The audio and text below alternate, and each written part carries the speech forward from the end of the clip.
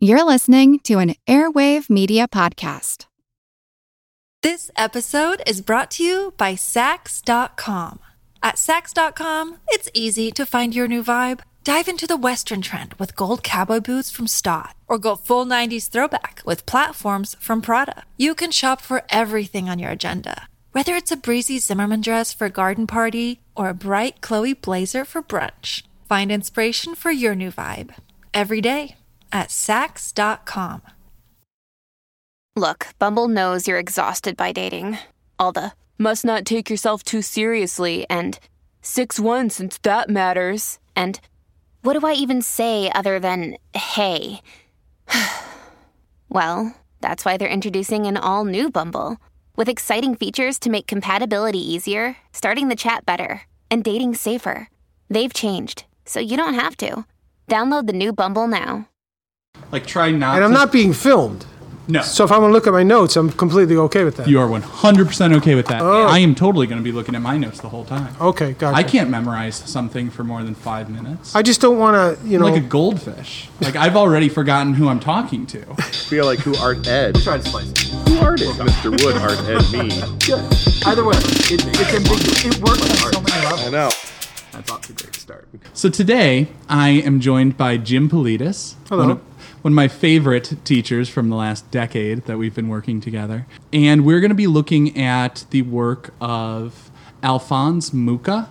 And I'm excited for this one because this was actually an artist I wasn't very familiar with beforehand, but you brought him to me because you said you like his work, right? I very much like his work, and there's a number of reasons why. One is a family connection, and that's how I learned about him, because my wife is from Slovakia, and her parents, which was once Czechoslovakia, and her parents purchased these some posters from Mucha of the Four Seasons way back in 1967. Yeah, and the Four Seasons is a pretty well-known series of his work from his Art Nouveau period. So now we're going to start with our first segment, which is going to be the in situ segment, where we give a little bit of context to the art. Now for our in situ segment. It just gives us some context. It's about the artist and where this came from. It's the fancy way of saying that. Where this all came from. So the first thing to know is Alphonse Mucha was born in 1860, died in 1939. So that's the time period, late 19th, early 20th century is what we're talking about. And he is best known for his Art Nouveau posters. He made advertisements, illustrations, decorative panels, jewelry, etc. But he really became best known for his posters of the French actress Sarah Bernhardt. When he was living in Paris, he was commissioned to make posters for her. Later in his career, he created what he considered to be his most important work, which was the Slav epic. That was, I think it was 20 canvases, and when I say canvases, they are giant. Mm-hmm. They are mural-sized canvases that are showing sort of the history of the Slavic people.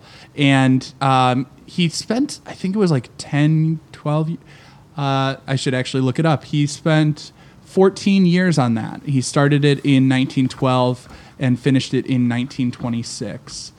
2 years later, he presented it to the Republic of Czechoslovakia on the 10th year anniversary of the country's independence. And while he considered that historical painting his most significant work, he is, as I said, best known for his Art Nouveau. I always find it interesting looking at artists and how sometimes it seems like they kind of miss the mark on their own significance. Because he said, what is Art Nouveau? Art can never be new. Which I find like an interesting statement, when you think about art can never be new. Because when I think of art, I don't know about you, but I always think of art is always new. I think that's definitive of it. Well, to me, art is always new, and it's not only new, but it's a reflection of the actual time in history. And whether the artist even knows that, they're still reflecting that period. Yeah. And that's one of the things that interests me about him, too, is that Slavic epic that he tried to portray, then it wasn't real successful till later on. Well, it wasn't accepted by the Slavs as much as it should have been, because however it is now, it is very much now. Yeah, in his time, he wasn't, his fame sort of, it had peaks and troughs, but you're right. In his time, that Slavic epic wasn't as acclaimed as it is today. Just like towards the end of his career, he was seen as sort of out of fashion. But then like 20 years later, his work was hugely influential in like the 1960s, the counterculture and sort of the psychedelic artists. A lot of psychedelic posters and stuff that the hippies were making. It was very, very much like directly drawn from Art Nouveau. In some ways, actually like copying the contours, but changing the colors, as well as obviously some other embellishments to, put Jimi Hendrix on there instead of, the whatever company was being advertised. I don't want to be buzz marketing for any products that might have gone out of business 100 years ago. And the people that live the bohemian lifestyle, they would see that this is exactly a reflection of that. And I think that's why the 60s adopted it, because the hippie movement, which is now quasi bohemian lifestyle, is really an offshoot of that, and he reflects it perfectly. Yeah, and I think also one of the common threads there was like Art Nouveau also came at a time of social upheaval. Just like the hippie counterculture movement came at a time of social upheaval. The social upheaval happening in the Art Nouveau period, late 19th, early 20th century, that's the time of the Industrial Revolution. That is the time when steam and coal are powering everything in ways that are new and frankly scary to some people. Like, it's roughly the same time period as the Luddites, who were, railing against the machinery and saying that, they need skilled weavers to be operating these steam-powered looms and things like that, not just anybody off the street, because it was a threat to their livelihood. But also a lot of artists had this reaction to it, looking at all that new technology, which was very geometric and steel and glass and in a lot of ways, in a lot of views, sort of hyper masculine, just driving forward and relentless. And they thought it was ugly. And so like the Art Nouveau was in some ways, it's funny that they call it Art Nouveau, because Art Nouveau literally means new art.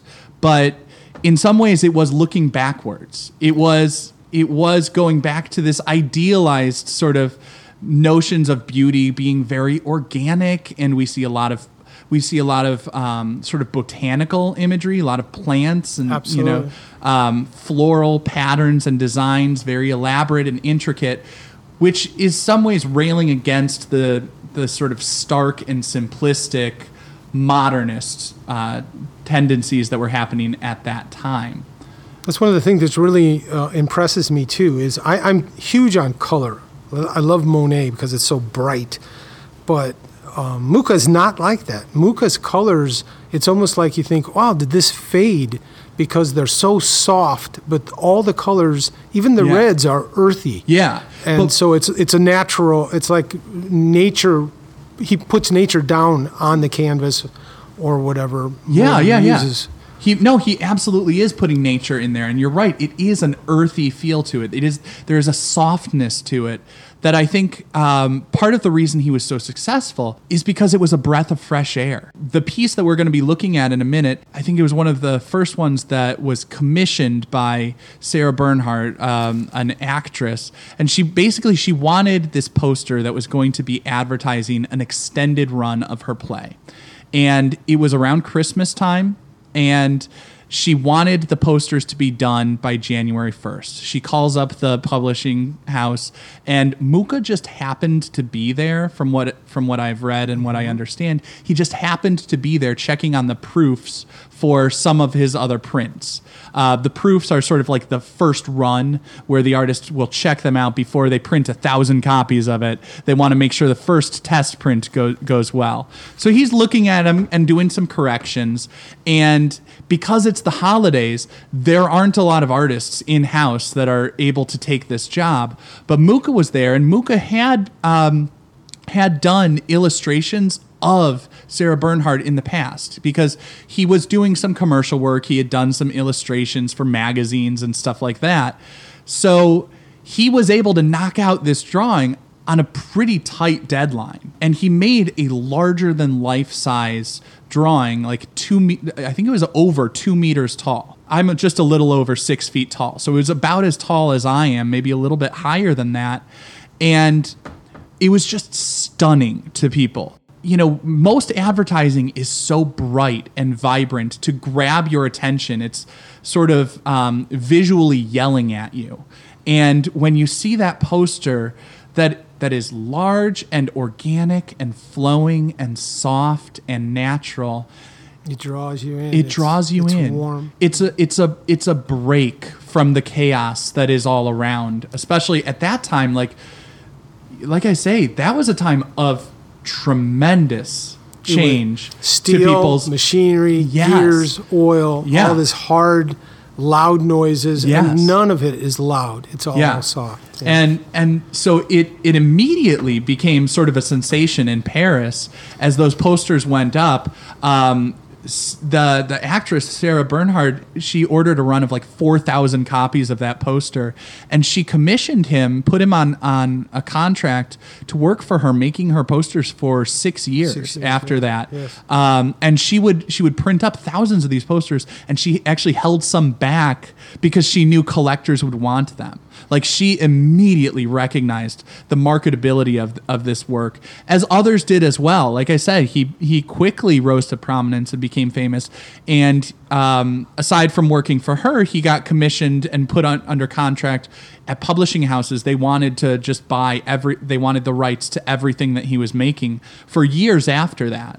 And so that's where he built up his fame and his prestige and a bit of a personal fortune that gave him that leeway to spend, I think it was 13 or 14 years, making that Slav epic, the passion piece that he had, that he later, just gave to his homeland. That's why I truly appreciate his work, too, is because it enabled, and I think this was what he was happy for, too, is that it gave the common man an opportunity to have beautiful pieces of art within his home that he normally, before that, could not afford. You either had to have an oil or something that was done by hand by an artist, and only the wealthy could afford that. This is what I see as the beginning of breaking down that barrier between high art and low art, commercial and fine art, and the class system. It breaks down the class system, and it set the stage, I think, to a lot of things that over the 100 years to come really were transformational. Like, I see this in a lot of ways as a predecessor to like Andy Warhol and Keith Haring and those other artists who were living in the gallery world, but also doing things that was mass produced and more accessible. And Keith Haring specifically I love, but I think we've got enough for the background there. Okay. So now we're going to shift to the in-gallery segment. This episode is brought to you by Saks.com.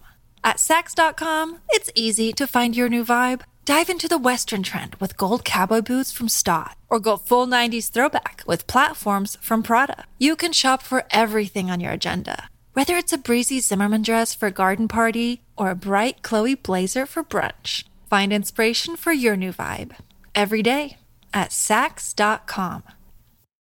Another day is here, and you're ready for it. What to wear? Check. Breakfast, lunch, and dinner? Check. Planning for what's next and how to save for it? That's where Bank of America can help. For your financial to-dos, Bank of America has experts ready to help get you closer to your goals. Get started at one of our local financial centers or 24/7 in our mobile banking app. Find a location near you at bankofamerica.com/talktous. What would you like the power to do? Mobile banking requires downloading the app and is only available for select devices. Message and data rates may apply. Bank of America N.A., member FDIC. Now for our in-gallery segment, we're going to have a discussion looking more carefully at one piece. We're going to look closely at the poster that really launched his career. This is a poster for the actress Sarah Bernhardt for an extension of her play Gizmonda, yes. Yeah, Gizmonda. I'm just trying to keep with my precedent of mispronouncing everything from a foreign culture. That's what I've done on pretty much every episode. Yeah, when the first time I wanted to tell my mother-in-law that I loved her, I actually said, "I'm in love with you." and she didn't know what to say. So, I can understand. It's just language is difficult. Language is hard. I can barely keep up in English. So I think it's always helpful to start by just looking at and identifying, like, what are we seeing here? What's jumping out to you visually about this piece? What are you seeing? What I see is the beautiful floral arrangement that's colored on her robe or her dress. Yeah. And the warm colors. It's like the first time I saw Mucha, I thought, oh my gosh, I wish it was brighter, because like I said, I'm really big into color, But then I realized, no, this is exactly what nature is. Nature, that's why everyone wants to take pictures of flowers when they're in full bloom. But when you look at flowers in the fall, late fall, that brown and dark green is just as beautiful. It's just different. Yeah. And so his colors are that warm feeling. They don't jump out. They don't burn your retina. They're inviting. Yeah, it's almost sort of sepia tones. It's these like earthy, warm browns, oranges, some pinks. It's soft pastel colors. And I do feel like that's, like I say, it's almost like sepia tones. It has that nostalgic, like worn feel. Mm-hmm. Even when it was new, it felt a little bit old. Like as I'm looking at that dress, that it is a gown that feels draped over her, but it is a costume that it feels ancient. You know what I'm saying? Yes, it feels like she's taking on this ancient persona. Like there's this Byzantine sort of feel to all of this with the elaborate floral patterns. It's almost like a mosaic above her in terms of the way that the font is created. Everything about it feels like it is referencing old. Like it feels like it should be a tapestry or a scroll or something like that, because it feels like it is this sort of neoclassical. It's like it's all this look back and nostalgic feel. We see her name. Her name is probably one of the highest bits of contrast as we look at that shock of white lettering surrounded by like the oranges and reds, and it's forming this arc almost like a halo over her head. That sort of reinforces that silhouette as our main focal point. And we see her wearing this almost like crown of flowers. And that floral motif is repeated in the like palm frond that she's holding and the floral pattern that leads down the dress that also feels like it has like a shawl almost, draping down the sides. It's almost like a goddess. If there was a goddess, that's what. A nature goddess. That's what she'd be wearing. Yeah, there's this almost like ancient Greek or Roman, like you know what I mean. Like it's like she feels like she's coming from mythology. And he sneaks some blue in, also that is perfect. Goes perfect with those browns and golds and yellows and peach color. Yeah, and it's just perfect. But because it doesn't. You'd think blue could overwhelm those warm colors, but it doesn't. It fits in perfectly. The other thing I'm struck by is just the spectacular draftsmanship. I mean, the way that he has rendered her, it's like he's using every line he needs and nothing extra. Like as ornate and detailed as it is, there's nothing that feels superfluous. The line that he draws, there's this elegance to it. And the way that he shifts the weight of the line or the thickness of the line. Some are heavy, some are thinner and softer. And he does that masterfully. And the other thing that really attracted me to Mucha is if you look at all the seasons are women, and much of his work has women in it. And if you really have to study their face. A lot of times, my wife Ava and I will look at paintings of peasants and we'll try to imagine what they're thinking. So if you look at all the women that he portrays, they're all beautiful. Their face does not overwhelm all the art. They're not so beautiful that that's the focus. But if you look at them, it's like they're in a state of thought and they're not telling you what that thought is. You could imagine many things. So I invite anybody who looks into a lot of Mucha's work, look at the women's faces. It's very interesting. You can see many things within that face, and that's what's really fascinating about it. he loved women because a lot of his work was women, and I think that attracted me to it. Sorry. No, but I also think, as you talk about like his repetition of the female form as the subject matter, I think it is worth mentioning in our 21st century lens, we often see like a man who is constantly drawing and painting women as objectifying women and leering, and there's something gross about it. The way we think of like Gauguin felt very gross. Like I refuse to even teach about him. Yeah. The thing that strikes me about Mucha, which is very different, is Mucha, like a lot of Art Nouveau artists, he was focused on the female form as sort of symbolic of softness and beauty, and a contrast, like I said, to the hyper-masculine machinery, steel, glass, geometric, linear forms. And so while I think there probably could be a reasonably strong feminist critique of some of this work, I think also just in that historical context, you have to realize it wasn't perceived that same way.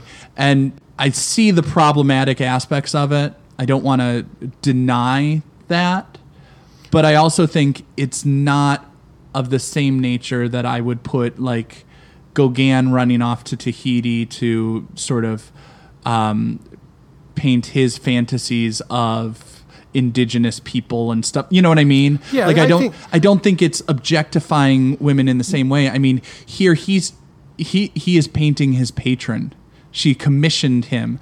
And that's one of those reasons that I always start off with that background, that context information, because if I saw just, well, he painted a lot of posters of women, I'd say like, well, that's the difficult thing about male gaze, but like, well, he was commissioned to paint her. Right. She wanted him to paint her. She exactly. hired her. And I think if I never looked at it as he was making objects out of women. Yeah. I think I took it, and I take it, and everybody takes something different when they look at a piece of art, but I take it as an honor. He's honoring women. But also, like I say, he was working for a woman. He was doing this for a woman who was a pretty strong and industrious business person and very savvy in her own right. She would have those posters printed, but then hold back some because she knew there was a market for collectors. And, I think that's one of those things that the more you look into it, the more you realize there's more than meets the eye. There's emotion there. There's a lot there, but it's not, they're not it's just still waters run deep, Yeah, it's exactly. There's like that ambiguity. It's just like his colors. They're very deep, but yet they're very laid back and mellow. Well, and it's the intricate patterns are well, deep. and we're going way too long on this, but it's hard not to because there's so much to unpack there, and that's part of what I really like about it. Is at first you look at it as this, okay, there's a nice looking poster, but then you start to notice there's so much detail. There's so much that is very meticulously rendered, very carefully thought out. There is a little bit of ambiguity to the pose, to the facial expression, and that doesn't happen by accident. And I think part of the reason it's kind of like that Mona Lisa smile where it's like there's just that little bit that's off, where it's like there's a subtle illusion there that is not like, it's not beating you over the head the way like Picasso's old guitarist is like, okay, we're seeing a street performer, this is sad, he's emaciated, we get it, right. There's like there's nuance to this. There are layers of meaning to this that I think make it more captivating. I think that's what makes art great, is that when you can bring many different things out of it, and a lot of depends on how you're going in. So I always like to wrap my in-gallery segment with, if you could take this out of the galleries, if you had this poster, where should this hang? Well, first of all, it would go in my classroom. It would be great in my classroom. It's in. You would take it for yourself. Yes, this poster would be great to add to my home because I've got the Four Seasons. I think you can put it in any bohemian clothing shop. And I think it could go on a T-shirt, honestly. So you just want it everywhere. Man. Yeah, I just think it's beautiful. It just gives a warm feeling. There's nothing, like sometimes things jump out at you and they're like, oh, you know, I'm never out of the mood to look at his work because it doesn't hurt. It never hurts. Yeah. It kind of provides what you want, you know. Yeah. So that's what I like about it. So I think she can make a tattoo if you want to find somebody that could, honestly, I mean, that'd be a hard tattoo. You'd be there for days, but it would be quite a nice tattoo. But anyway. I always like that unexpected stuff. Although I would say along similar lines, like I look at this and I think like I would put this up in a cafe. Yes. Because this feels just so much like for a place where you want to sit and relax and like it's soothing. It is. This is soothing. It's a very vanilla kind of just coffee. like relax and you know. It's a baguette with some cheese. Enjoy your coffee or you know. Yeah, it's not whatever. It's not a T-bone. It's not a T-bone kind of picture. No. Yeah. And now for our in-studio segment. In-studio Think about what strategies are working. Take it. Good artists your own. Copy. Great artists steal. Just go ahead, steal this art. Make it your own. These are the takeaways. This is what you can apply to your own work. You and I can just go back and forth sharing our takeaways from this piece and what we would do for ourselves or recommend to others in order to make better artwork based on what we can learn from Mucha. So do you want to go first or shall I? I can go. I think what I get from this is back to nature, to honor the earth and honor the beauty and honor everything around you and don't take what you don't need. And that's what I take away from this art, and that's what attracts me to it. You never got out of the 60s, did you? I never have. But you know what? I looked up Bohemian today, and you know what? Yeah, there's nothing wrong with that, you know, because it's all about freedom and flowing, and we don't hurt anybody. We try not to hurt anybody. We're humans, but we try not to hurt anybody. And that's the way I take his art, is it's soft. And that's something that I think I would also have as a takeaway is that, you know, one of the things about Art Nouveau was they said, we just want to make things that are beautiful.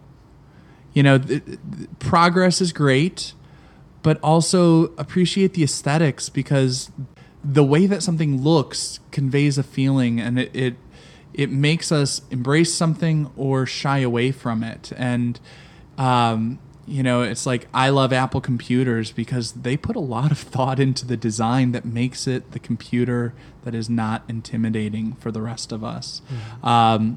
You know, I never learned that much about ones and zeros. My brother knew all that stuff. Yeah.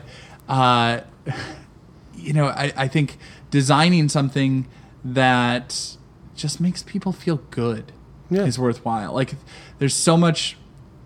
Even Mucha himself talked about historical importance and stuff. But what's historically important and what was lasting was the stuff that's just celebrating beauty. Yes, and nature. And making people feel good. I think that people can rest and breathe and relax. And the more we embrace the modern world, whether it be the Industrial Revolution or the technology revolution, the more we always have to remember nature, the outdoors, the things that are important. Like it's great to have an Apple computer or any computer and master it and do all these really great things with it, but it's also great to take a walk in the woods. And so we have to keep that in mind too. And just like I think he was trying to do during the Industrial Revolution is to remember the beauty of nature. We have to. We always have to return back to that. Because the Industrial Revolution did kill nature. Yes, it did. It did. And I think that's why it's important that we bring it back. And we bring it back because it's really coming to the brink again, and everything's cyclical. And so we have to remember that we are the earth, and we have to keep it healthy, just like we have to keep our minds healthy. And just we have to expand our minds with the technology that's available. Or we can start to see the beauty of living on a plastic garbage island in the ocean. That's exactly right. So I guess my next takeaway is, you know, he's got a lot of intricate detail here, And he paid a lot of attention to what we call the weight of lines, which is sort of how heavy or thick certain lines are. And if you look carefully at this, we see some things are very heavily outlined, like the edge of her dress. And then some of these things have much thinner, softer lines that differentiate things. And it's a good thing to have that variety and pay attention to what type of line are you putting down. You want those heavy lines to emphasize the biggest, most important parts, but you don't want everything to be cranked up to 11. You know what I mean? You want some things to be softer and lighter and sort of that breath of fresh air, and it's that variety that keeps things interesting. Anything else you want to share? No, I hope that everyone gets a chance to just Google him and look at some of his work. And my last takeaway is going to be that when we incorporate text into the image, it is really important that writing be artistically done. I've seen so many times where I've seen beautiful drawings that students then start to label parts, and it's just done in their normal handwriting, and it doesn't fit in with the rest of the piece. And text is very difficult to get unified so it fits in with everything else. But Mucha did that wonderfully, and I think the strategy he used that was very effective was he drew this bounding box, like he drew that arc and then stretched the letters to fit that arc. And he thought about what kind of font, that sort of curvy, wavy, a little bit organic font is going to fit in with the curvy, sort of organic shapes of the dress, of the palm frond, of the flowers, of everything else. It all is tied together. If you're going to incorporate text, make sure it is drawn the way everything else is. Start by planning the size of it. Where's it going to be? How does it fit into the rest of the composition? And then draw it, color it, make it artful, not just your normal handwriting. I think you've come up with a natural lesson right here. Yeah, that's what I'm going for. Well, thank you so much. You're welcome. I really appreciate your taking the time. I appreciate you asking me. It was fun. It was fun. Thank you. Okay, buddy. Podcast done. Thanks, man. That was kind of fun. I hope I didn't talk too much, or I hope I didn't interrupt, because I get